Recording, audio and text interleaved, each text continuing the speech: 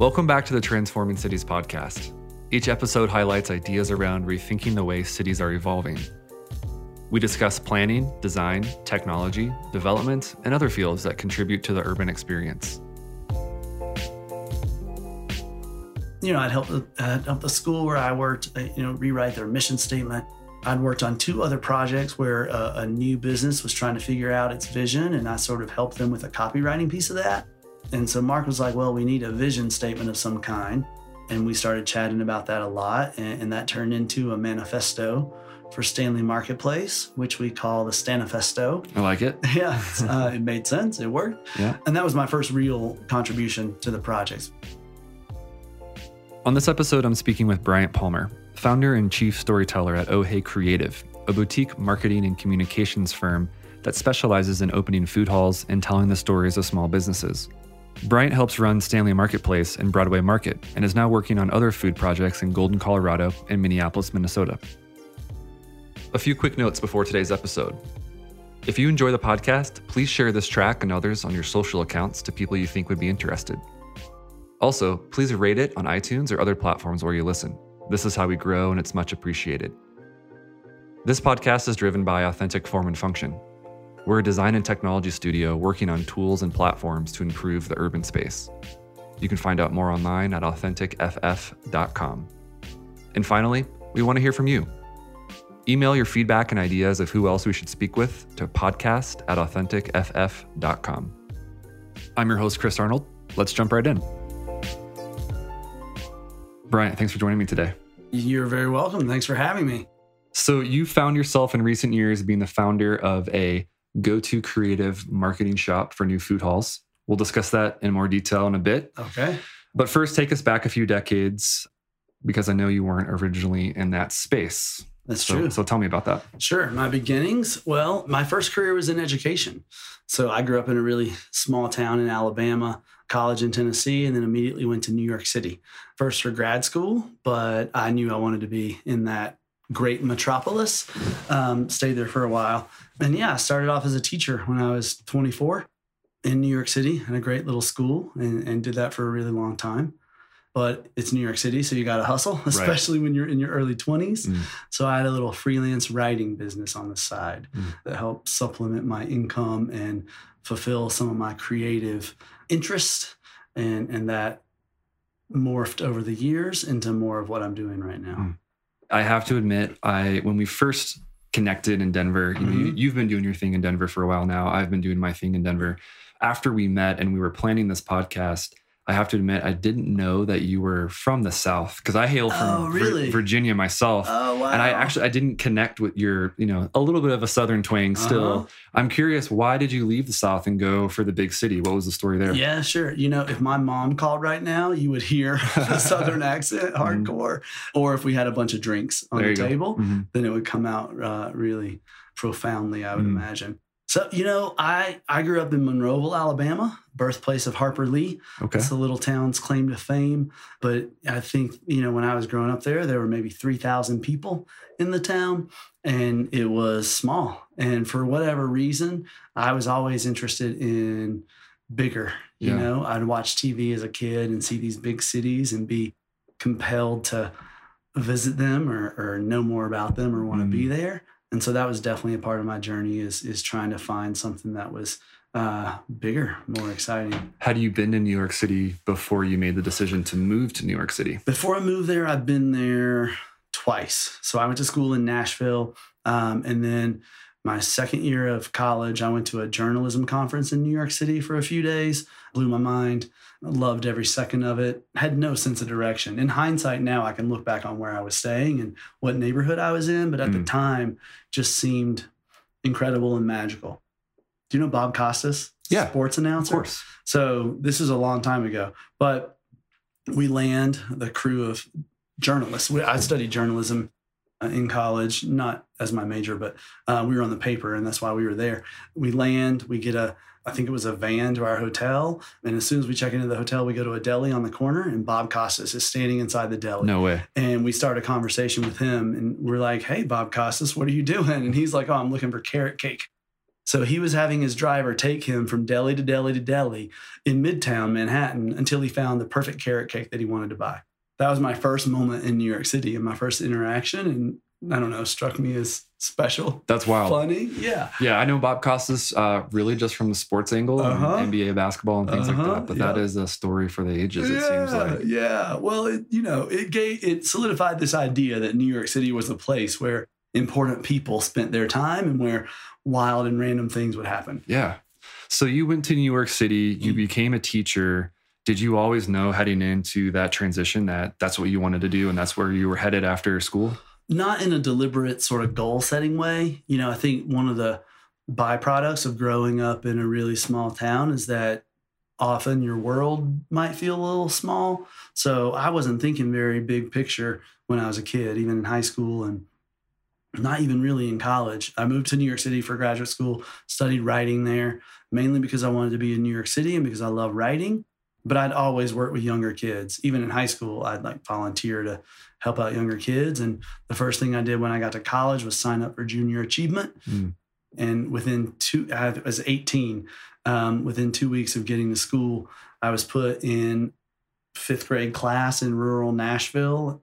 Walked in, met the teacher. She left the room. I was there for an hour teaching these kids. I was like, what are you doing? I don't know what I'm doing. Yeah. But I loved every second of it. I thought it was great. That's fantastic. Yeah. Yeah. So how long did you do the teaching thing? I'll call it the teaching thing because I don't have a better turn of phrase right now. But fine. How long did you do that in New York City? So 15 years. Wow. I was at the same school the whole time. I was a teacher at first, and then I went into school leadership. So I was an administrator as well. My last couple of years there, I was working in the development office of that school, doing marketing, communications, community building for the school community. And that's around the same time that I was thinking about coming to Colorado and doing similar work to what I do now. And so you had this period where you were thinking about coming to Colorado. You were somewhat thinking maybe I'll transition away from teaching. You officially started, and I say officially started because I know that you were doing work well before then, but you officially started your creative shop in 2015. Sure. You were still back east. What prompted you to make that more official? Sure. It was Stanley Marketplace. It's a little project in Northwest Aurora. I hope you've heard of. Yeah. I started spending a lot of time in Denver in 2009 because my sister and her husband moved here. We're very close. I introduced them a really long time ago. And so I started coming to Denver and enjoying my visits.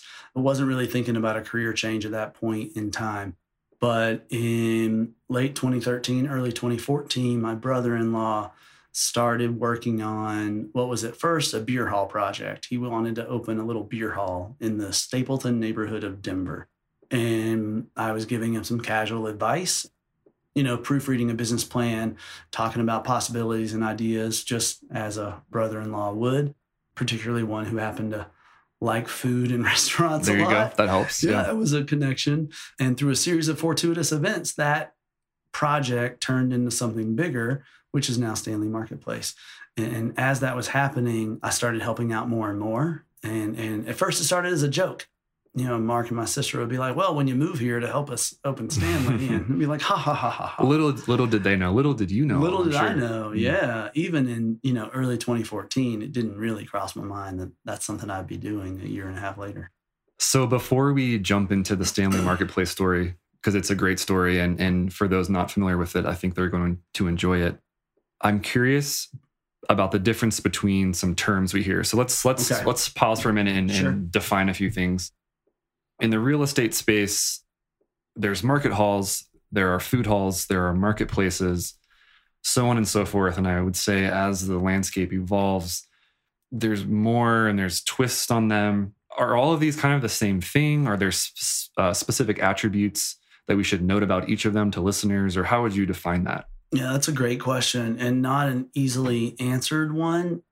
When I think about all those terms, I think a lot of them are indicating the same thing, and different people might pick and choose which one sounds the best. I grew up in the land of malls, not close to where I live. We drive for a mall, but in the mall was a food court. And that was a place where a bunch of small vendors would serve their food, and there'd be communal tables in the middle. And that's what a lot of people think about when they think about food halls today. If we're getting a negative review on one of the food halls I work on, they'll refer to us as a food court, right? Similar concept, but a little bit upgraded. So for me, I use the term food hall the most, which is a variety of food-focused vendors under one roof with communal space, often working on a collaborative goal. And to me, that's what Stanley Marketplace is in part. It's certainly what the other projects I'm working on would be defined as. But we use Market Hall every now and then. I hear Marketplace. Marketplace makes sense for Stanley because it's more than just food. That spot has 50 plus businesses under one roof working together collectively, but there's food, retail, fitness, health and beauty, a little bit of everything. I don't know if that clarified anything. No, that does clarify it. So when we're talking about Marketplace, for the purposes of the Stanley Marketplace story, we are envisioning retail, various services, office space, obviously food as well. So that clears it up, I think, for me. Great. So, okay, let's jump back in. You kicked off your creative shop right around the time Stanley was getting going. It was becoming a reality. 2014, 2015, if I'm That's right. recalling correctly. So what's the story there? I know it starts with your brother-in-law. Yeah, I mean, it starts with my brother-in-law a little bit, but I'll tell you, I started teaching a really long time ago. I date myself. But as soon as I started teaching, I also had freelance writing gigs on the side. Those weren't formal, but I'd do 3 or 4 or 5 a year. And that sort of turned itself into a business just because it ended up being a notable part of my income. So I had this background of working on projects, at least a little bit. But when Stanley Marketplace started, I realized I needed to formalize things. Yeah. So what is the story about Stanley Marketplace in general? Paint the picture for listeners about what they might see when they approach. And if you don't mind, take that back a few years and tell us what it was like before before it became what it is today. For sure. So late 2013, a couple of neighbors in the Stapleton neighborhood of Denver decided they needed a place to hang out that was in the neighborhood, fun, family-friendly, Colorado-focused, and not a giant chain restaurant.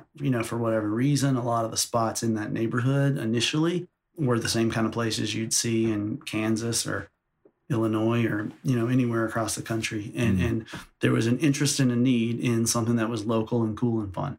Mark, my brother-in-law, and a couple of his neighbors put together this plan to open a beer hall, Colorado-focused, craft beer, food, family-friendly, just a neighborhood hangout. Wrote a business plan, got some chef support, started talking to neighbors, and found that everybody they chatted with was really excited about this idea. Started looking for land in that neighborhood, and we're having a hard time finding a spot. In the meantime, they started presenting this idea at community board meetings and neighborhood association gatherings of various kinds. And without them really realizing it, the city of Aurora heard about this plan. And one day, Mark got a call from a retail specialist at the city of Aurora and said, hey, here you're opening a beer hall or want to. We'd love to show you a building. At this point, Mark was looking for 4,000 square feet in Stapleton. These folks took him to Stanley Aviation, 140,000 square foot abandoned building on 22 and a half acres of land. 135,000 more square feet than he was anticipating. Exactly. And his first reaction was, what the hell am I going to do with this giant building? And you couldn't fit a beer hall here. I mean, you could. You could fit a few of them. Yeah, you could fit a few of them. It'd be the biggest beer hall in the world. But at the same time, that building was really special. I mean, I remember the day Mark called me and told me he saw that place. I was in New York at the time. And he was like, well, we toured this building. And the more he talked about it, the wilder it seemed. Like, obviously, this is not going to work. You can't have a beer hall that big. But then is it like ... right? Yeah, right. Exactly. It's not going to work, right? There was hesitation. And Mark is a visionary guy. And for a variety of reasons, he's the kind of person who can sort of see things before they happen sometimes. And he's a yes guy more than a no guy, which I think is important if you're an entrepreneur. And, at first it was like, well, it's a big building, but what if we opened a beer hall and a coffee shop and a yoga studio in this one little corner of the building?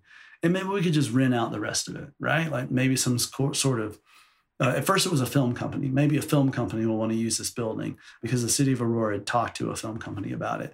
And then it was like, well, maybe it could be just like office space, the rest. Everybody needs office space. And the more Mark talked to small business owners in that neighborhood, the more people who were like, yeah, that sounds kind of cool. Until he started believing that it could actually be a full-on spot full of small businesses. And as that idea evolved, I know that you became more and more of a reality for that project. And so how did Mark and his, kind of small team start to pull you in to the greater picture there? Sure. I mean, I was still in New York at the time. I was, working on a few projects, and I was in the development office of the school where I worked, but I'd done work for a few different businesses involving manifestos, for lack of a better term. I'd help the school where I worked, rewrite their mission statement. I'd worked on 2 other projects where a new business was trying to figure out its vision, and I sort of helped them with a copywriting piece of that. And so Mark was like, well, we need a vision statement of some kind. And we started chatting about that a lot, and that turned into a manifesto for Stanley Marketplace, which we call the Stanifesto. I like it. Yeah, it made sense. It worked. Yeah. And that was my first real contribution to the project, putting that together and helping articulate what the vision of the space would be. All of us were coming to this project from various backgrounds not related to real estate development. We hadn't done that before. So it was a lot of wishful thinking and making things up as we went along, in part because we didn't know any better. Tell me about, and I know this from your notes, and you've told me the story, the pitch that Mark gave you, kind of the pros and cons of to come here or not to come here. That is the question. How did he approach that with you? Yeah, I mean, like I said, it started out as a joke at first. So we were just joking around, and the more, because at first, oh yeah, sure, we're going to take this old building and turn it into a giant marketplace with a bunch of businesses. Right. That's definitely going to happen. That was our feel at the very beginning. But the more it seemed like something that feasibly would come to life, the more I was helping out. So summer of 2014, we finalized the Stanifesto, started sharing it with business owners, and Mark would report back to me about all the people who were interested in the project and signing on. And we knew that summer we were going to officially announce the project. So to get ready for that, we claimed a bunch of social media channels. And because that was work I'd done before for other groups and organizations, that was my role, right? I'm going to handle Instagram and Facebook and Twitter for this business. And what was the timing again on that? That was the summer of 2014. And Mark signed up with a local PR agency as well to help figure out how to announce the project. Yeah. They were terrific. B Public Relations. They were great. And they sort of said, all right, here's how you tell the press and get local attention, et cetera. And we had a lot of conversations about what the place would be called. We knew it would be called Stanley something because it had been Stanley Aviation, 1954 manufacturing facility that specialized in airplane ejection seats. So another reason that we couldn't say no to the project is because the history of the building was so cool. Yeah, so rich. So rich. And it had this beautiful, neon 1950s sign with the Stanley logo still on the building. And it just made sense to take that and try to revitalize it. At one point, Stanley Aviation was the biggest employer in Aurora. And it was right by where the Stapleton Airport was. So people who grew up around here, particularly in the 50s and 60s and 70s, knew that building. People would drive to that building and park alongside it to watch the planes land and take off. Runway 26 is now 26th Avenue that runs through Stapleton. And so many people were familiar with that place, but it had been sitting abandoned for a long time. So the more we learned about the history of the building, the more we realized it made a lot of sense to try to do something innovative and interesting in a place that had been so innovative and interesting. Yeah, absolutely. And how was that transition for you, moving from New York City? You kind of officially made the move out here to Denver. What sticks out memory-wise for you during that time? I mean, it was a scary move. I was right around the time this is happening, I turned 40. So it's a sort of a moment where you're thinking about bigger picture of your life, I guess. I'd ended a significant relationship, which is another, life change that makes you think about bigger picture things. My sister and Mark had 2 kids at that point. And so I was coming out here to spend a lot of time with them. I really wanted to be a great uncle. And the Stanley project itself just seemed like something that'd be really powerful to work on. I wasn't excited to leave New York City because I still love that place. It feels like home to me. But I think you asked this earlier. The big deciding factor was this idea of like, okay, let's say you help out from afar occasionally and Stanley takes off and it becomes a big success, but you stay in New York City and continue down your path. How are you going to feel in 10 years if Stanley is a giant success and you're tangentially involved from afar a little bit? Are you going to always wonder what more you could have done? Are you going to regret not being more involved in that project? And on the flip side of that, let's say you move to Denver, Colorado, and you work on the Stanley project really hard and you give up the security of your life. I should note that I lived in a rent-stabilized apartment in Manhattan. That was, the kind of place you don't really get very often. It was a wonderful, wonderful, lucky draw in my life. So moving here wasn't easy in that regard. But the thought was, let's say you move here, you work really hard on this project, and it all falls apart. Like it doesn't work. And there were a lot of reasons early on that it might not have worked. How would you feel in 3 years if you've left your whole life and you've, used up all your savings and project is a failure? And I thought I can handle that. I'll learn a lot of stuff. I'll be with my family. I'll have a new adventure behind me. And there's still room in my life to return to education if I want to, or see where it takes me. So I got really comfortable with that idea of potential failure. Well, fast forward now, almost a handful of years, and Stanley Marketplace is, for all intents and purposes, known as an OG destination marketplace in Denver now. How does that feel? How does that resonate with you? Oh, it's so great, man. It's wild. I'm there most every day still. And we've been up and running for about 2.5 years, fully open for less than that. But it's wild. Thousands of people go to that place every single day and have a great experience in one way or the other. There are 50 plus businesses there that weren't before. It's more than 500 new jobs that didn't exist before. We don't pause that often to actually think about what's happened there, but there are certain moments where you just capture this feeling that it's really special. Well, this should be one of those moments, right? Yeah, you're on a podcast right now talking about Stanley Marketplace. Yeah, it's wild. That was just a kind of a glimmer in your eyes just 4 or 5 years ago. That's really cool. No, it's been amazing. We learned a lot, definitely made some mistakes, definitely would do some things a little bit differently, but it's a great group of small business owners. Probably the best part of that project for me personally was getting to know this community of local Colorado businesses. Every single business inside Stanley is a local small business here.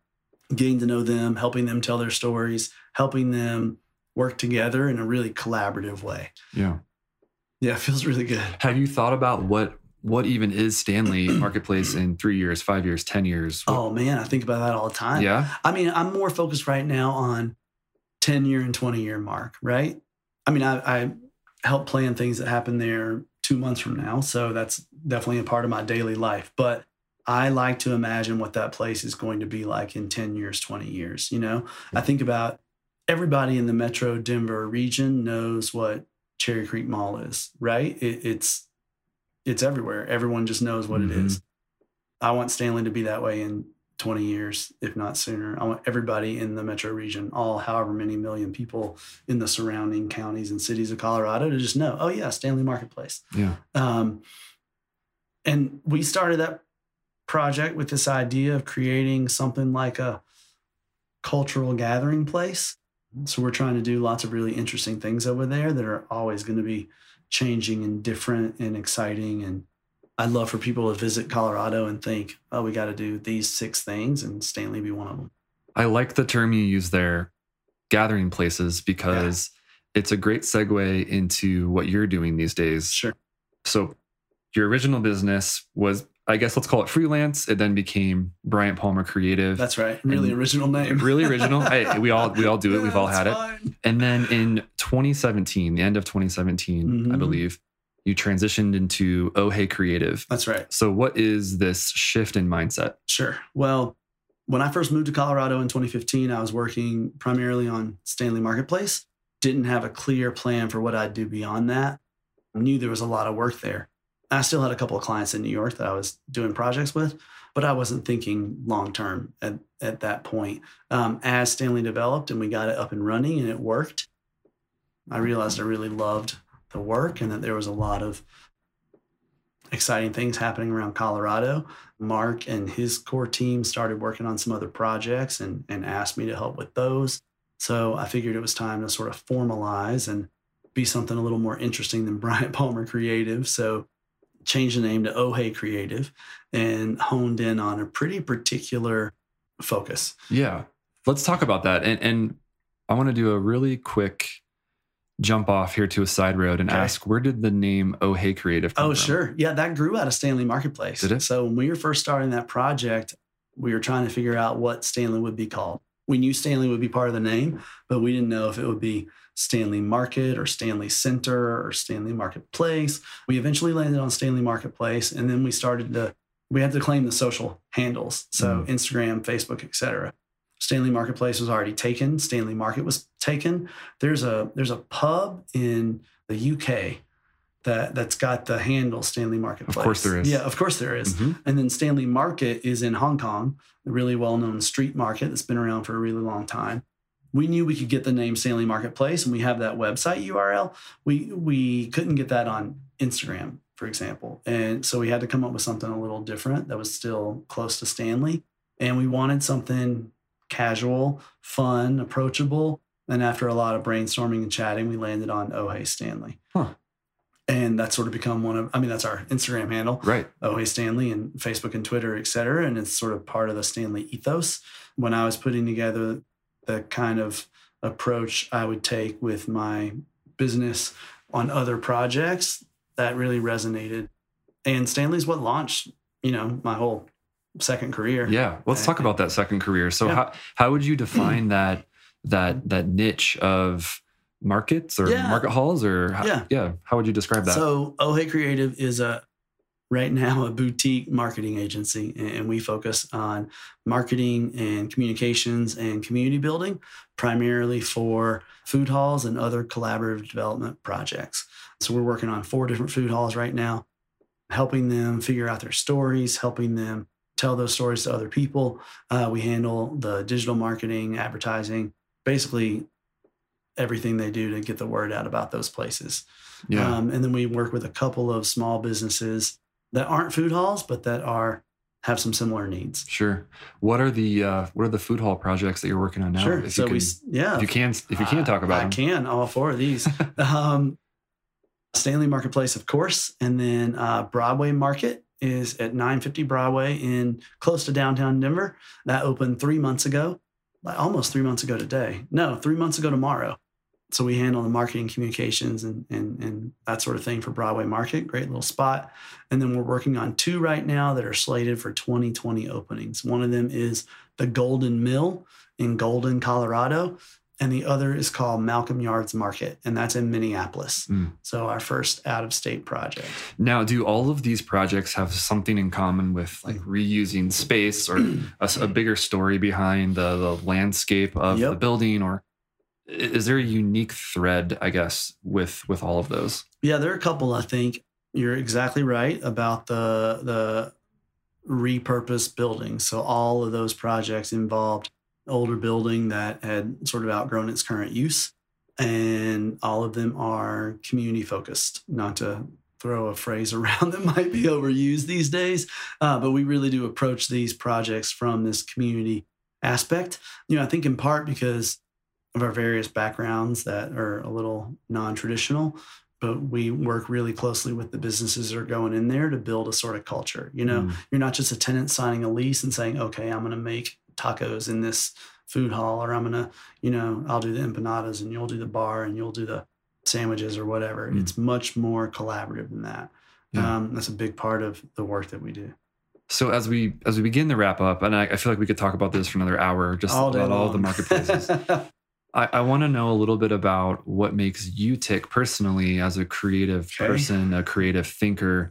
What's keeping you motivated? Like, what gets you excited as you look ahead? Sure. One of the reasons I was really excited to move to Denver had to do with the growth that the city is going through right now. I think of myself as a New Yorker, and that's a place that is constantly changing and evolving, and I think that's really exciting.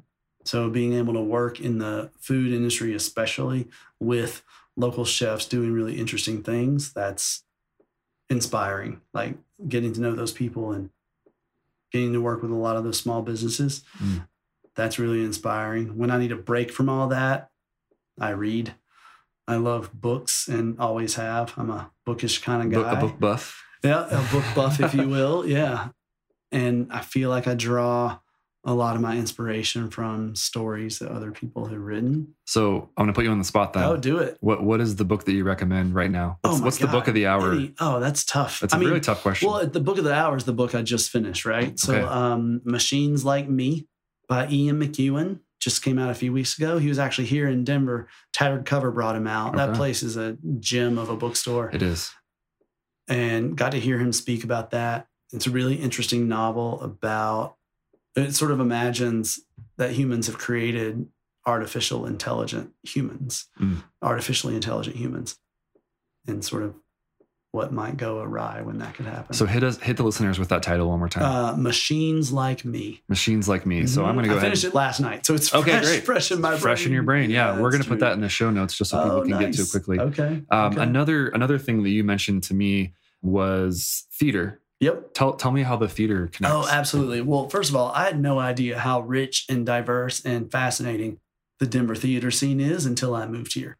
So I've been incredibly fortunate to do a couple of projects with Denver Center for the Performing Arts, and in particularly their branch called Off Center, which is their more experiential, experimental branch. So we produced 2 shows at Stanley Marketplace. One of them was called Travelers of the Lost Dimension in the spring of 2017.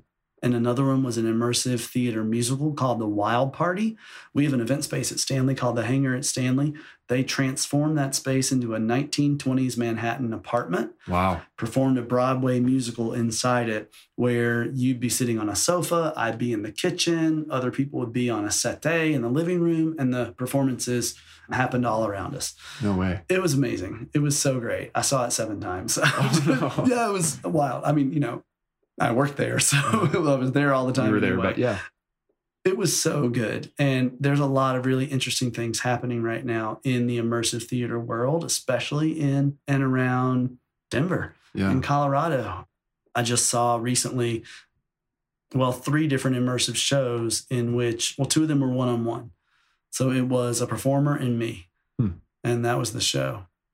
And that's really interesting and amazing and challenging and strange and really cool. Let's do one more plug here. Yeah, please. I know that you have some history with Culture House. So, I do. So talk to me about how that connects with your creative ecosystem here. Yeah, for sure. My first friend in Denver with this woman named Castle Searcy, we worked together on a couple of projects when I was still in New York City and picked up some gigs via my brother-in-law, Mark. Got to know her, moved here, and she was my first friend. She was a member of Culture House and on the board and sort of brought me in. So Culture House is a young professionals branch of the Denver Art Museum. I'm not that young, but it sort of fits. People in their 20s and 30s and who are interested in art and arts experiences. So Culture House produces a whole bunch of events in support of the Denver Art Museum every year. It's been an incredible way to meet a whole bunch of local artists and get to know them and people who are interested in art.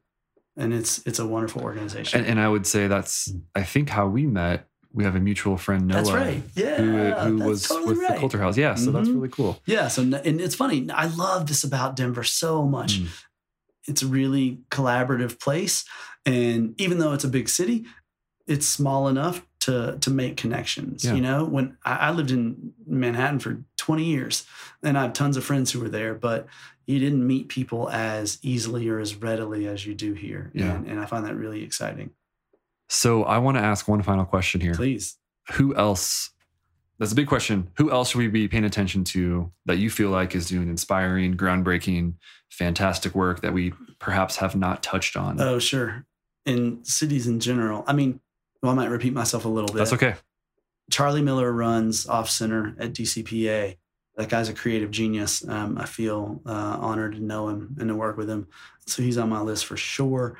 There's a bunch of really great artists around town that I think are worth following. I'm meeting on Thursday with this guy, Thomas Evans. He goes by Detour 303. He painted a mural at Stanley in the early days. We, for a variety of reasons, realized we had to take down the wall where his mural was. So we figured out a way to save it where he's going to come see it. and That's check really it cool. out and see if he likes it.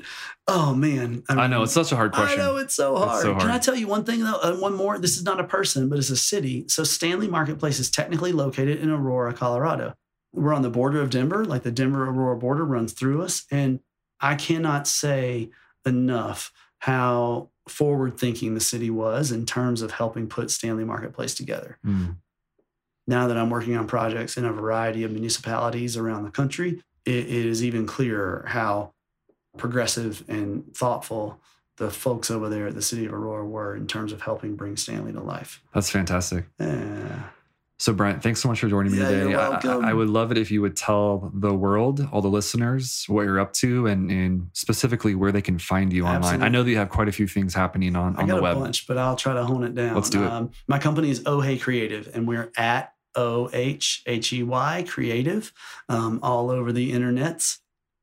I work on Stanley Marketplace, which is at Oh Hey Stanley, in Broadway Market, Denver, which I think are also worth checking out. The other thing right now I'm most excited about that involves me is we're bringing the Sistine Chapel to the hangar at Stanley this summer. It is a life-size museum quality reproduction of the Sistine Chapel. No way. Yeah, it's crazy. I can't believe I haven't talked about it sooner. We just announced it last week, so it's pretty fresh. But we're transforming our event space into a Sistine Chapel, but you'll be able to see the works up close and personal. So from a few feet away without an Italian security guard yelling at you. There you go. Yeah, it's going to be amazing. Well, let's definitely have a link to that in the show notes too, so people can check out the Sistine Chapel. Do. I'm at BBP3. And yeah, that's mostly it. That's fantastic. I can keep going, man. Well, we have a lot of great links here for the listeners. Bryant, thanks again for joining me tonight. It's been fantastic talking with you. My pleasure. Thank you very much. Nice chatting with you. Thank you. Transforming Cities is brought to you by Authentic Form and Function, the digital design and development team that just might be a perfect fit for your next urban project. If you're a new listener, you can follow along at authenticff.com/transformingcities, or you can simply subscribe through your favorite apps, including iTunes, Spotify, or Stitcher. Thanks for joining us.